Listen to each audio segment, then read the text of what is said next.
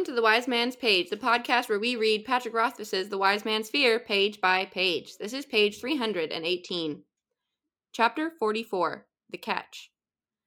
Despite the trouble with Ambrose, my obsession with the archives, and my countless fruitless trips to Imra hunting Denna, I managed to finish my project in the fishery. I would have liked another span of days to run a few more tests and tinker with it, but I was simply out of time. The admissions lottery was coming up soon, and my tuition would be due not long after that. Before I could put my project up for sale, I needed Kilvin to approve my design. So it was with no small amount of trepidation that I knocked on the door of Kilvin's office. The master artificer was hunched over his personal work table, carefully removing the screws from the bronze casing of a compression pump. He didn't look up as he spoke. Yes, Relar Kvothe? I'm finished, Master Kilvin, I said simply. He looked up at me, blinking. Are you now? Yes, I was hoping to make an appointment so I might demonstrate it to you. Kilvin set the screws in a tray and brushed his hands together. For this, I am available now. I nodded and led the way through the busy workshop, past stocks to the private workroom Kilvin had assigned me. I brought out the key and unlocked the heavy timber door. It was large as workrooms go, with its own firewell, anvil, fume hood, drench, and other assorted staples of the artificing trade. I'd pushed the work table aside to leave half of the room empty, except for several thick bales of straw stacked against the wall. Hanging from the ceiling in front of the bales was a crude scarecrow. I dressed it in my burned shirt and a pair of sackcloth pants. Part of me wished for the end of the page! I'm Nick. I'm Jordana. I'm Jeremy. I think it's really funny that he dressed up the scarecrow.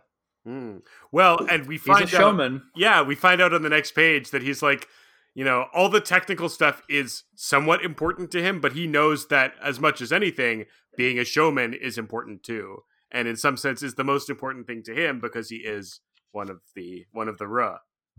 It's also good that he's repurposing his clothing that he cannot wear. Yeah, it's his true. red clothes. Yeah. He's waste not, want not.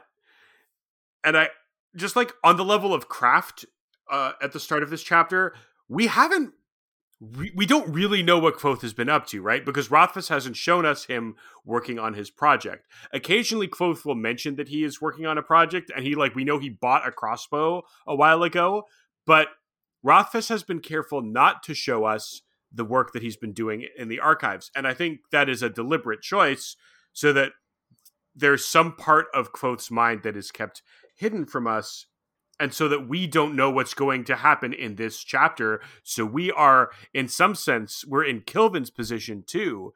We're a little bit closer to Kvothe's head because we get his narration, but we are in the same state of suspense as Kilvin is, that we don't know what Kvothe has been working on and what's going to happen.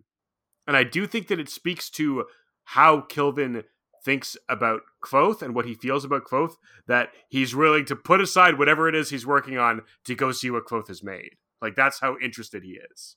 Yeah, there's a certain amount of anticipation that we feel from Kilvin. And that makes us excited too, right? Because we're like, wow, it's got to be a pretty big deal. Every time that this was sort of hinted at earlier, my reaction was always like, oh yeah, that thing.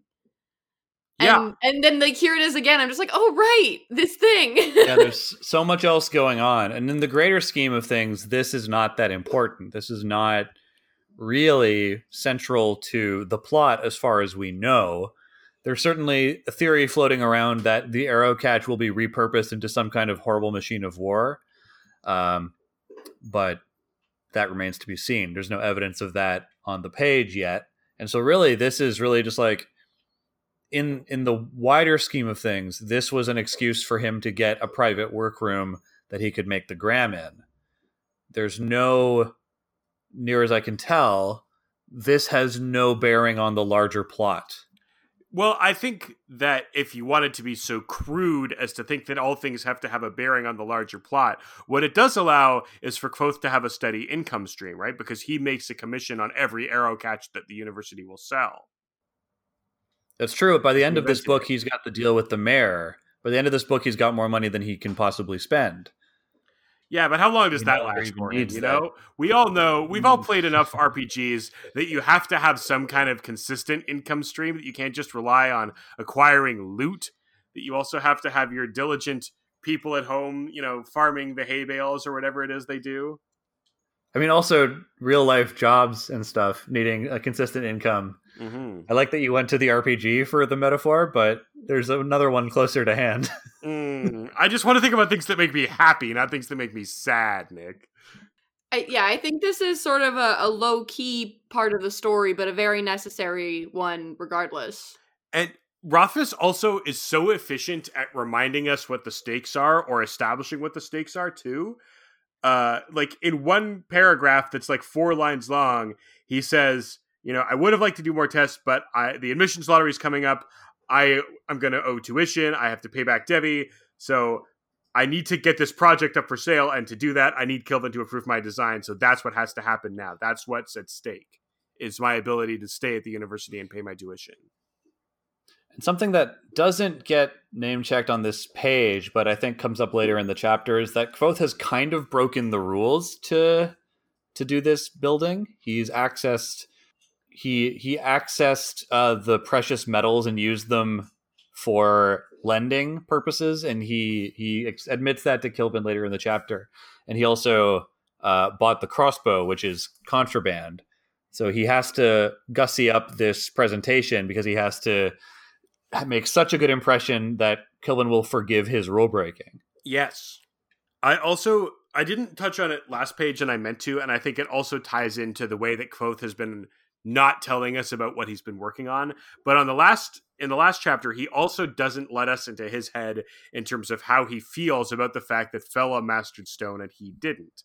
And I think that's because he is somewhat chagrined at the fact that he's been basically blowing Eladin's class off, and then Fela owns him by learning and mastering the name of stone when he's supposed to be this prodigy or whatever. But being a prodigy doesn't help you when what you actually have to do is work hard and apply yourself, which he has not been doing. I'm out of notes. I, too, am out of notes.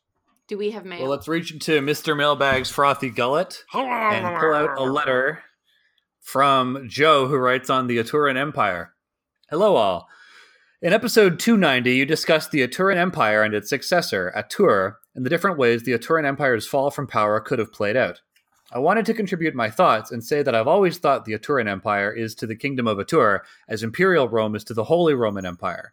Is the Kingdom of Atur technically an inheritor of the glory of the Aturan Empire? Kind of. But, just like the real-life Holy Roman Empire, no one really treats them as an inheritor or an equal to the original. I also like to headcanon the Temerant equivalent to Goths and Germans being incorporated into and taking over the military and political apparatus of the Aturan Empire and setting up successor kingdoms in the same way it happened with the Romans. This is how I like to reason out Simon's bloodline being inferior to Sovoy's, despite hailing from the supposedly more glorious former Aturan Empire. Am I trying too hard to incorporate my obsession with late Roman and early medieval history into this fictional story? Maybe so, but it helps fill the gaps my brain needs filled. Thanks a bunch and hope you are well. Signed, Joe. Joe, as a fellow history nerd, I think that your headcanon is, like, that would be my assumption as well. I think that fills in a lot of the gaps neatly. And while I have kind of been thinking of the connection, I didn't make it as clearly as you did. And I think that your reasoning of like them being sort of like a foreign latecomer aristocracy that were technically outsiders who were later incorporated into the empire is a really good explanation for why the Vintish and Sovoy look down on people like Sim, whose family are kind of from the outskirts of the empire. That all makes a ton of sense to me. And like, I might be wrong about this, but the Holy Roman Empire were like German speaking like city states and stuff, right? Like, did they even have the city of Rome in the Holy Roman Empire? I might be wrong about that. I'd be interested to know. Yeah, there's no way to find out that information. No. I refuse to Google it. As usual, Jeremy refuses to learn anything. That's right. That's what weekdays are for. It's not a weekday. Yeah, it won't be a weekday for me until January the 11th. Oh, wow. Whoa, you got a lot of time. You got an extra whole week off. Yeah, I took a vacation week. Oh, man, that was smart. Yeah, that's not a bad idea. Maybe I should have done that. Oh, well. Maybe you should have. Listeners, every day's a vacation when you listen to Page of the Wind. I've been Nick. I'm always Jordana. Today I'm Jeremy. We'll see you tomorrow for another sunny excursion away from your cares on Page Of the Wind.